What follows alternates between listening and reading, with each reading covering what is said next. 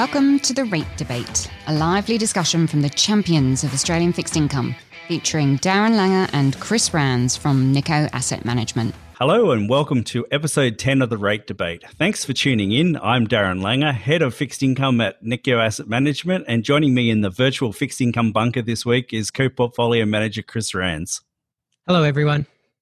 It's the first Tuesday of October, and that means the RBA has just met. And as was widely expected, they decided to do nothing, which, as we've been joking, recently seems to be their main mode of operation. But it is interesting, Chris, that despite having seen no need to do much for the last couple of meetings, the wording in their statements the last couple of months is changing.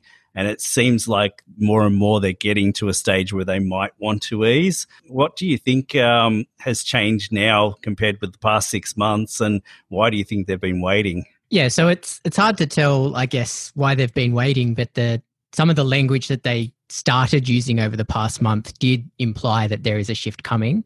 So a big part of what caused the market to start forecasting it was some language used by Guy Debelle, where he said that given the outlook for inflation and employment is not consistent with the bank's objectives, the board continues to assess other policy options. So that language of them saying, we're not going to hit our target, what else can we do, kicked the market off in forecasting what could come. For me, though, it's certainly not the economic data. Most of the data that we've seen looks better, which does raise the question then of what is the thing that is causing them. And I kind of scratched my head and came up with 3 things that could be the answer. The first of those was that JobKeeper and JobSeeker are being reduced this month. So from this point on, perhaps the outlook for the economy gets a little bit worse, although given we're starting to see Victoria open up a little bit, it's hard to really see how that would be true. The second thing that I kind of thought could be causing them is the lockdown in Victoria, whether or not that knocked over their forecasts. But again, why would they add stimulus just as they're starting to open when they've been locked down for essentially the past 3 months? And then the third one was that they released some research on quantitative easing saying that it worked. And so some of that research did imply that they've got more policy to use than they say. But overall, you look at it and you kind of really wonder, well, if this is what you're looking at, what has the last 6 months have been about? Yeah, I mean, a lot has been made around that they're waiting to see what comes out in the budget tonight. We can only speculate that ourselves. But, fiscal policy on its own offshore hasn't been sufficient without central bank intervention. So it makes it hard to understand why the RBA thinks that, again, our government is likely to do more than governments offshore, or that the combination of fiscal and monetary policy are not as necessary here as what they were offshore. It doesn't make a lot of sense. I mean, I agree with you. It doesn't seem to be any reason why the rhetoric should change, but, there seems to be more and more views out there that it definitely has changed. Yeah, and I would say it's a little bit frustrating from our perspective because, when we look at the economic data, when we look at what's going on offshore and the research that they talk about QE, a lot of that did say they should have been easing quite a lot earlier because the research does say it works. And so for them to come out now and say, well, hang on a second, unconventional policy does work and that's why we've changed our mind, you do kind of just wonder, well, if you are going to be missing your inflation and employment objectives, does it really matter what's in the fiscal policy, what the budget says? Because at the end of the day, I don't think that's going to shift the narrative enough for them to say, okay, well, now we're forecasting 2.5% inflation, which just means, again, you fall back to this idea of, well, if you've got the policy tool, what is it about this tool that you don't want to use it? Sure. I mean, the consensus offshore is go hard and go early. The RBA seems to have gone soft and very, very late. We have seen some of their research starting to say that perhaps, as you say, some of the alternative policies are more effective. I mean, what's that research been saying, Chris? Yeah, so they released a bulletin, which is some research done by the RBA about 3 weeks ago now, and most of what that said is that it works. So I have a few quotes here of what they said. And in the very introduction, they say, by lowering interest rates that are typically affected indirectly through changes in the cash rate, unconventional policies can stimulate economic activity through many of the same channels as conventional monetary policy. So in the very opening, they are essentially saying unconventional monetary policy works the same way that normal cash rate cuts would. And then if you kind of read through the rest of that research, what they end up saying is that they consider in their Martin model, which is the model that they run on the economy, that if they could get interest rates down by 50 basis points, that it would have a similar effect on GDP after 3 years to a 60 basis point cut to the cash rate. So, I read this and what I see is that the RBA is saying, if we could just lower yields by 50 basis points, we have 3 additional cash rate cuts sitting in our back pocket. Now, to me, when I look at where we are in the economy, if the cash rate was sitting at 1%, I think it's a no-brainer that they would cut it down to 0.25. And in fact, that's what they did. So for this research to say, if they can get rates lower, it's like doing 3 cash rate cuts, I think it does then say, again, well, what are you waiting for? What is it about this policy that internally you do not like so much? Yeah, I must admit, if you think back to sort of what happened in the early 90s in the last recession, we had employment above 6%, unemployment above 6%. We had, housing prices coming off. We had a lot of, fairly acceptable, levels in economies that are, unpalatable to politicians in particular. But, we're very much sort of forecasting exactly those conditions. And the RBA has been forecasting that now for some time. And yet, the data is a little bit better, but it's still it's not as bad as we expected, but it's still bad. And yet we still see a lack of willingness for the RBA to act. I mean, what in the data has to change for them to do something, do you think? Yeah, that's a tough one because I think the data has been more positive than probably we expected and probably than the market was forecasting then when we went into this mess. So, a couple of good examples of just how hard this is to forecast at the moment. The data is a little bit all over the place. So corporate profits last month came out and they were up 15% for the quarter, which is just one of those things where you kind of scratch your head and you say, what the hell was going on here? And then when you dig into the figures, what it is that it was accounting for the JobKeeper payments that were coming through as well. So there was a bit of a benefit on the corporate side because you're getting your profits and not paying your employees, which makes the data somewhat hard to read. Positively, though, for the RBA, I think the unemployment rate probably will be lower than they ended up forecasting even over the past few months. So they had said along with the Treasury that it would probably end up at about 10% and it's already snapped back below 7%. So, our view is that there's still, I guess, some of these JobKeeper people to potentially lose their job as the government stops paying their wages. But I don't think that's going to be enough to take you up to 10% unemployment. So for the RBA, at least, the data has been getting better, which again, I guess comes back to kind of why this is so confusing. If the data is better than what you expected over the past 6 months, why the urgency now?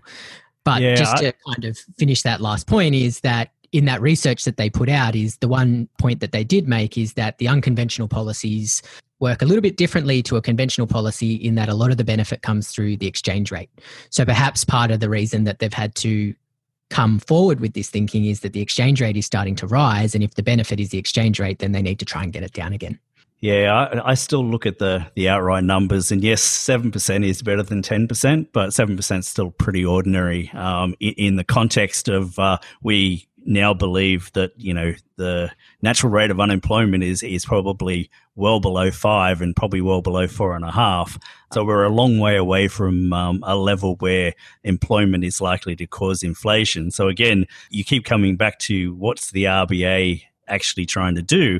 One, they're supposed to keep inflation stable. Well, there's nothing to stop that from happening. They're supposed to get full employment. Well, by their own definition, we're a long way away from that. So I still sort of keep coming back to the fact that if growth is also going to be low, they're still missing every single one of their targets, and yet they still sit back and say they don't need to do anything. It's just very, very confusing.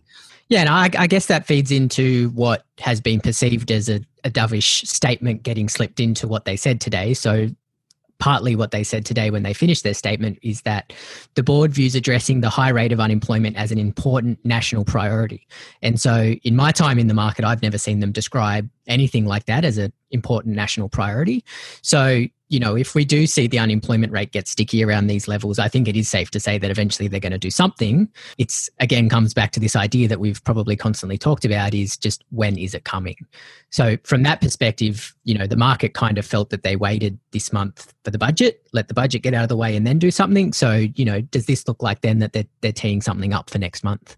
We can only hope because, as I said, their charter says they're supposed to aim for full employment, and yet again they're a long way away from that. So, I really do wonder what they're waiting for. But we can't keep hammering away on that point. I think it's pretty obvious to our listeners that we think they've a little bit behind the ball on that sort of things. So, given we're not really seeing not positive economic data, but we're seeing better economic data. What do you think is likely to come out in the budget tonight that might change the RBA's view of how much they need to do? Yeah, so my view is, I guess, a little bit mixed on this, essentially from the perspective of I don't really foresee anything big enough coming from the government tonight that would really change my view drastically of just how long it's going to take for inflation and unemployment to come back. Sure, it might speed it up, but, to rebound from something as disruptive as this normally takes years. It doesn't take months. So, when I look at what's coming, when they're talking about, tax cuts, pulling forward what was already planned, potentially adding a bit more infrastructure spending and those types of things. Yes, it's definitely going to help the data. Yes, it's going to be viewed as positive. But is that enough for us to say that, we should be forecasting full employment sometimes in the next 12 months? I don't think that there's anything really in the budget that would have me thinking that, unless they were just going to spend, monies well in excess of what the market is forecasting at the moment. Yeah, it's one of those things, the government is probably ideologically against doing too much stimulus, and they've probably had to go a little bit harder into areas where they normally wouldn't like to venture. It is interesting that they're talking about bringing tax cuts forward, because that's likely to make the budget balance a lot worse than what we expect. Do you think, given Australia is still one of the few sort of AAA rated countries left, is that likely to be the final straw, do you think, to the rating agencies finally downgrading Australia? When we spoke to the rating agencies, a few months ago, it didn't seem like that was coming relatively soon. I mean, the warnings that they've been giving the Australian government for some time now has been saying if you spend too much, you will get downgraded. But I think the fact that everybody is in this position globally says that they're a little bit reluctant and perhaps going to keep it there longer than we expected. But, my feeling would be that this budget spending that they're going to do isn't going to repair itself this quickly. And so while it probably won't be a story for the next 6 to 12 months, once we start kind of rolling forward, a year or two, that's when there'll be a sober look at the finances, and perhaps you say, okay, well, maybe it's not a AAA anymore. Maybe it needs to be started to notch down. So given that we're following on then with the governments and those types of things, maybe you can give an opinion of perhaps what Trump's recent illness with COVID would mean for markets. Yeah, it's an interesting one because, it's not like Trump to create chaos in markets and across the globe, but he's managed to find yet another way to sort of interject himself into something. It's interesting from a couple of points of view in that, the way the US electoral system works, effectively their polling is already open. They're able to cast mail ballots and the like. So effectively the ticket's already named. So if something was to happen to Donald Trump, he's still going to be on the ticket heading into the actual election. Apparently that's never happened in US markets before. So whether there's any legal ramifications to come out of that, still unknown. From my point of view, it's important for another reason in that he has been very negative, I guess, on talking about anything to do with the virus and the impacts on it. So if he is able to sort of come through this relatively unscathed, it probably lifts his support base a little bit and maybe changes the balance a little bit back towards him away from Biden. Again, I think the market is already starting to price in a Biden victory based on the polls, but it may actually lift Trump's ratings again. What do you think? Yeah, so I would say my view of this illness and what's going on from a market's perspective is probably a bit more benign. So going into this, I kind of actually already thought that the Democrats would be ahead in this election, and the fact that he's got ill, I think, makes that potential outcome probably a little bit more likely that they're going to be ahead. So the thinking behind that was really that, in my opinion, there's three things sitting here that would probably normally derail anyone's kind of election odds. So you've got a health crisis where obviously 1 million people are sick. You've had protests coming across America, in quite visible fashion across the world, and you've had a huge spike in unemployment and drop in GDP. And so normally if you were to look at any one of those things, I would be thinking that it's the other party that probably starts pulling ahead in that sort of type of situation. So this to me just felt like one more thing of potentially moving it into the Democrats' favor. So from an overall perspective, I kind of understood why those kind of tail outcomes where you get something a little bit more crazy could come forward. But then again, the more likely outcome probably rose in odds that there's a Democrat win and that the market moves on happily because they get a spending bill that they wanted. That's just my feeling, and it's probably a bit more benign than others, but the market certainly hasn't reacted that way. Yeah, no, the market seems to have reacted quite positively to the rumours of him leaving hospital. At this stage, I don't think that's actually been confirmed, but it certainly seems to be more a positive outcome rather than the negative of him going into hospital in the first place, which is just quite an interesting outcome. But obviously it's just something that throws a bit of a spanner into markets at the moment that perhaps wouldn't have otherwise been there. Yeah, which seems to be his specialty, I think, of, finding things at the exact right time to cause a bit of turmoil. And, obviously with that as well, there's been a bit of a bond market sell-off on some of these ideas that there's going to be a big spending package coming. And maybe that's true, but again, as you kind of say, it's just another kind of thing to worry about as we come into elections, which obviously there's going to be a lot of coverage of. Sure. No, definitely something to keep an eye on. So pretty much just to wrap up then, for this month, the RBA left rates on hold, which wasn't unexpected. We have the budget to come, which will give us a little bit more picture of what fiscal policy is likely to come. And we think that will help shape the RBA's thinking over the next couple of months. They're due to release their November economic outlook soon, certainly before the next meeting, and that also will give us a bit more information about what's likely to happen.